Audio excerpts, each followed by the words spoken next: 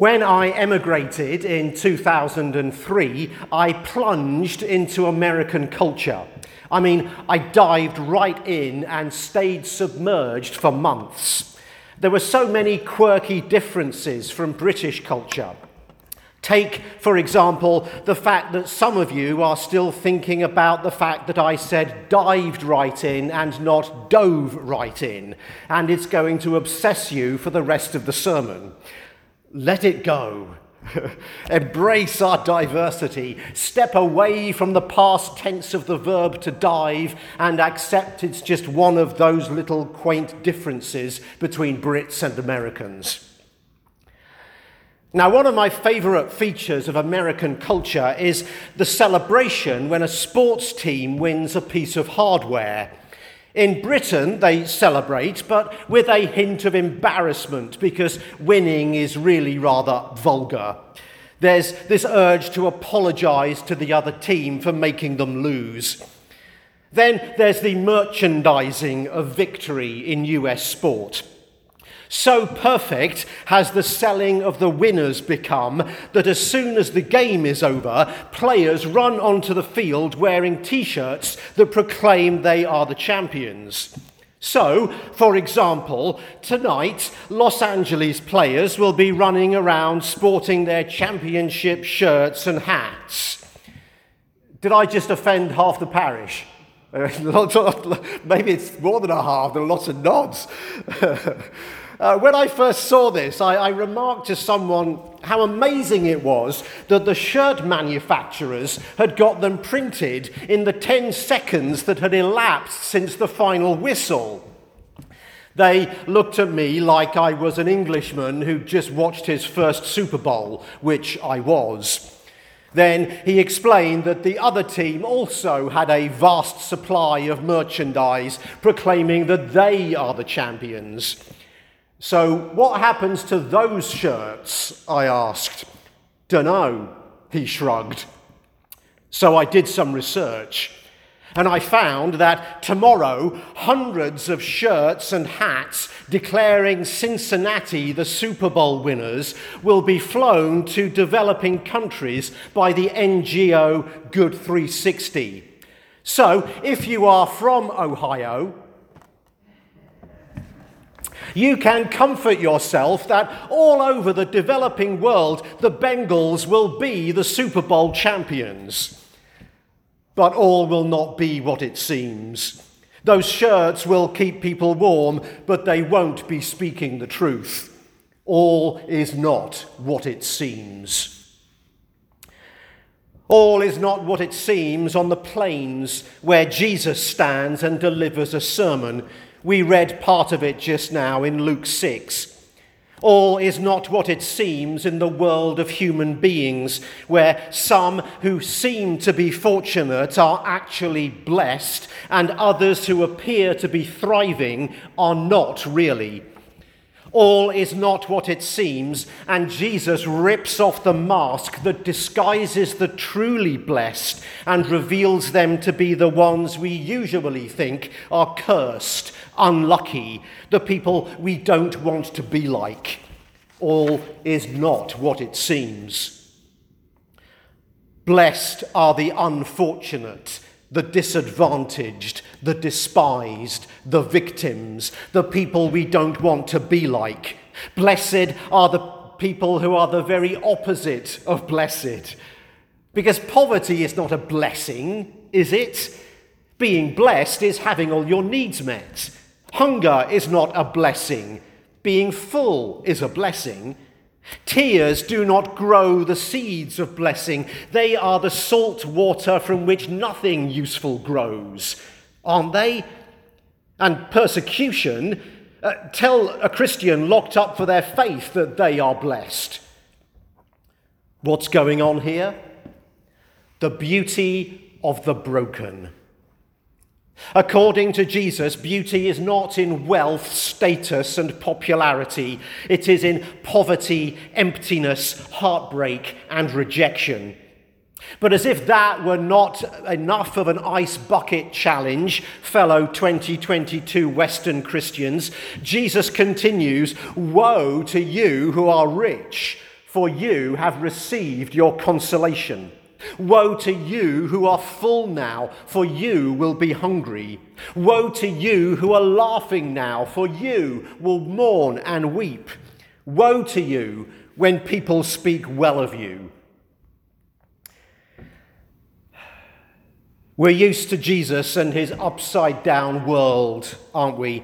Where the last shall be first and the first last, where the mighty will be humbled and the lowly exalted, where the hungry are fed and the rich sent away empty, where 2 copper coins are worth $1 million, where the more you give, the more you have. And now, get this, where the people I don't want to be like are the very people I should aspire to be like. This one hurts.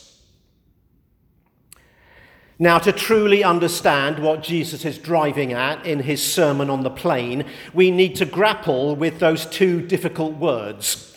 Blessed, blessed are the poor, the hungry, and so on, and the word woe, woe to you who are rich. They're confusing. Actually, the word blessed is better translated honourable. Honourable are the poor and hungry. The people we think are disadvantaged are actually worthy of honour. We reserve the title the honourable for judges and elected politicians, but Jesus says no. We should really refer to the honourable homeless person, the honourable unemployed person, the honourable heartbroken person, the honourable persecuted person. Why are they honoured? Well, I think the reason is this. They are better able to understand life as God intended than those of us who are materially comfortable. They know that material things are superficial. They know all is not what it seems. We believe, in theory, that money can't buy happiness, but the folk who lack it know it for sure. They must find happiness in other things. So here's the challenge. It is an honour to know and connect with a sad person, a poor person, a hungry person. When we cross the road or turn the page or change the channel or click out of the website to avoid the people Jesus calls blessed, we are depriving ourselves of the chance of basking in their honour. People who lack resources are our role models. They have discovered true riches. They are the ones we should look up to, the ones we should strive to be like. So what about those woes? How'd you like them? Woe to you who are rich. Woe to you who are full. Woe to you who are laughing. Woe to you when people speak well of you. Well, let me reassure you.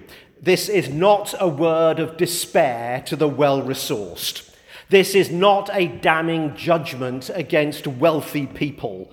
Later in Luke's Gospel, Jesus meets a wealthy man, but corrupt, named Zacchaeus, whose life is transformed by this encounter. And as a sign of his new life, he gives away vast sums of his money as restitution and out of compassion for the poor. So it's not wealth that kills the spiritual life, but the things that often come with it. Wealth can insulate people from the suffering of others.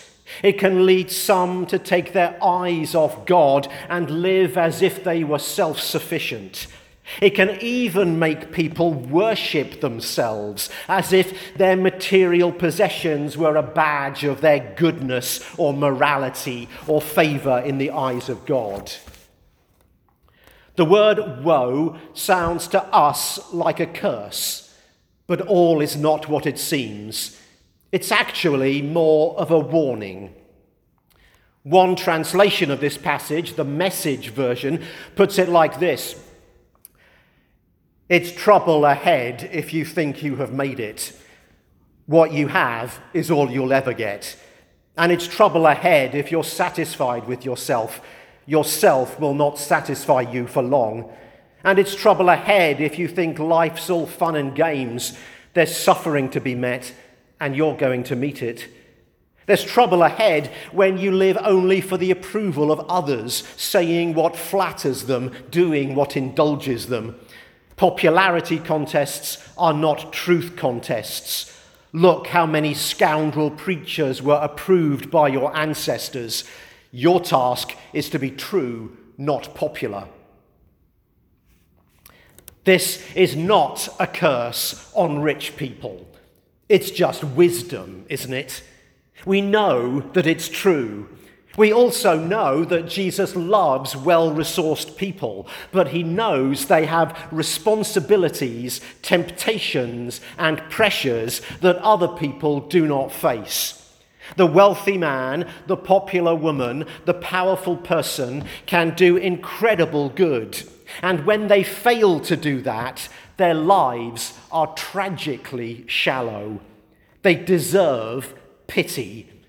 And Jesus says they have received their consolation, but it has left them unmoved, undeveloped, immature, with an ache and a deep void inside.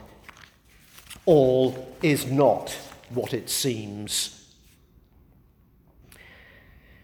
In an old Jewish parable, a wealthy farmer is visited by the prophet Elijah and a young rabbi. The two arrive at the farm disguised as poor, weary travellers. The farmer banishes them to the barn with only bread and water for supper.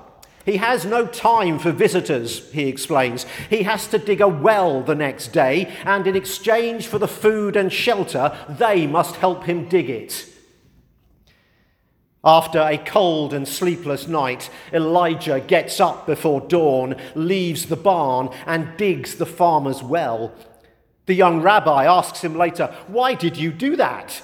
This man is cruel and heartless. He neglects the sacred laws of hospitality, but you have blessed him by digging his well." "Yes, I've dug his well," Elijah replies, "and the place where I have dug it will yield sweet water for many generations. What you don't know is that the farmer was planning to dig the well in another place, on a piece of ground where a secret treasure chest lies buried. Because I have dug his well here, the treasure will go undiscovered for hundreds of years, long after the farmer has gone to his grave." What appears like a blessing is not always a blessing. All is not what it seems. Woe to the farmer, not because God is going to curse him, but because he has already received the best he'll have. Like the guys in the beer commercial, sitting around a campfire, smiling, sharing stories with a burger and a can. "It doesn't get much better than this," the voiceover says. That's kind of tragic. What they've got is good, very good, but is this the best? So that is Jesus' point. Well-resourced people are missing out because it is so easy for them to view this as the best there is. Or, as Oscar Wilde put it, in this world there are only two tragedies. One is not getting what one wants, the other is getting it.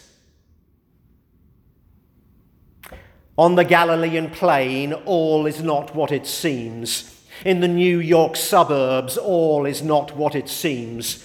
Let us see deeply. Let us look clearly.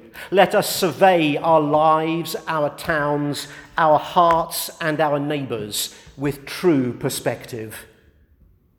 Amen.